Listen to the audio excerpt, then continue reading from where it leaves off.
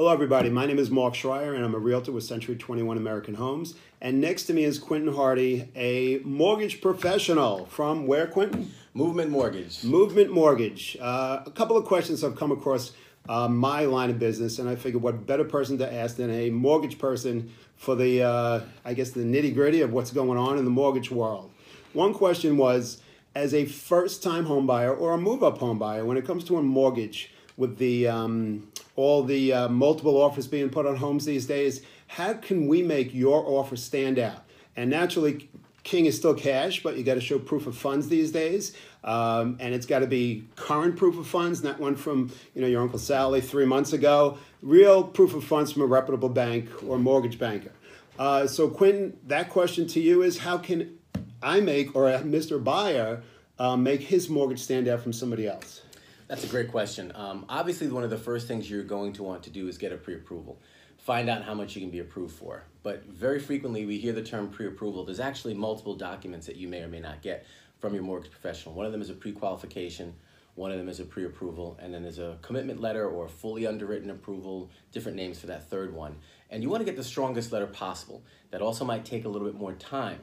A pre-qualification basically means that you had a conversation with someone such as me, a loan officer at a bank, who gave you a letter saying, looks like you should be able to, based on our verbal conversation, looks like you should be able to get a mortgage for X amount.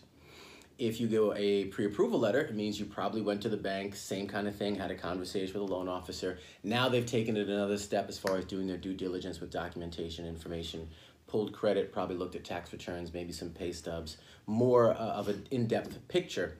And now they're going to say, yep, looks like based on what we said and what we've seen that yes, you can get a loan for this amount.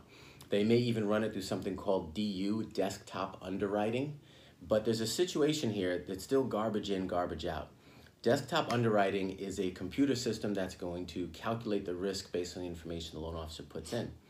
But sometimes 5, 10, 15, sometimes even more than that percent of the time, those pre-approvals aren't any good. And sellers know that. Where the tricky part of the industry that not everybody thinks about is that this person, a loan officer who's giving you a pre-approval letter, is not the decision maker. So you got a letter saying that this person says you can get a mortgage, and this is the person who won't be giving you a mortgage.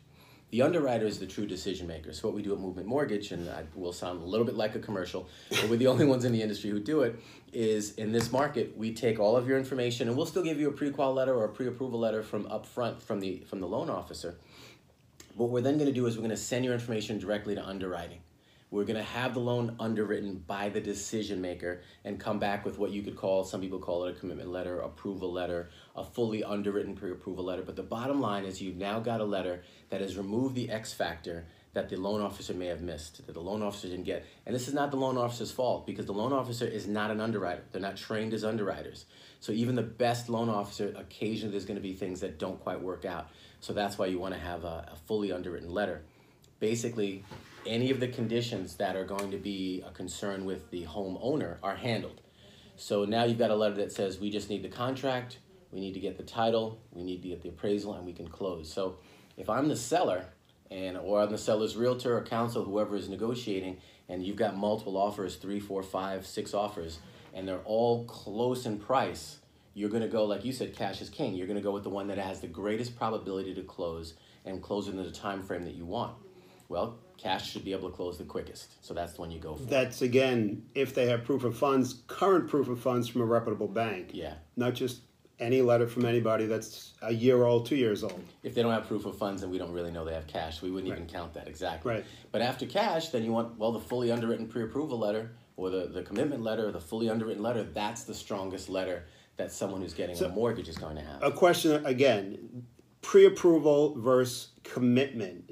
That's which one would be of greater value to a seller and the buyer in this case to say, well, this means more? Is it just semantics on a word, or? No, there's some legal ramifications in New York State, for example, of using the word commitment letter. But basically what you're looking for is the strongest letter that has had the most research, the most information, and it's been viewed by the bank the most. And that is a fully underwritten letter, whether you call it a commitment letter, approval letter, a fully underwritten pre-approval, something that's been underwritten, not just viewed by the loan officer. And what's a good time frame? Meaning 6 months, within 6 months, you should have a fresh letter every 3 months?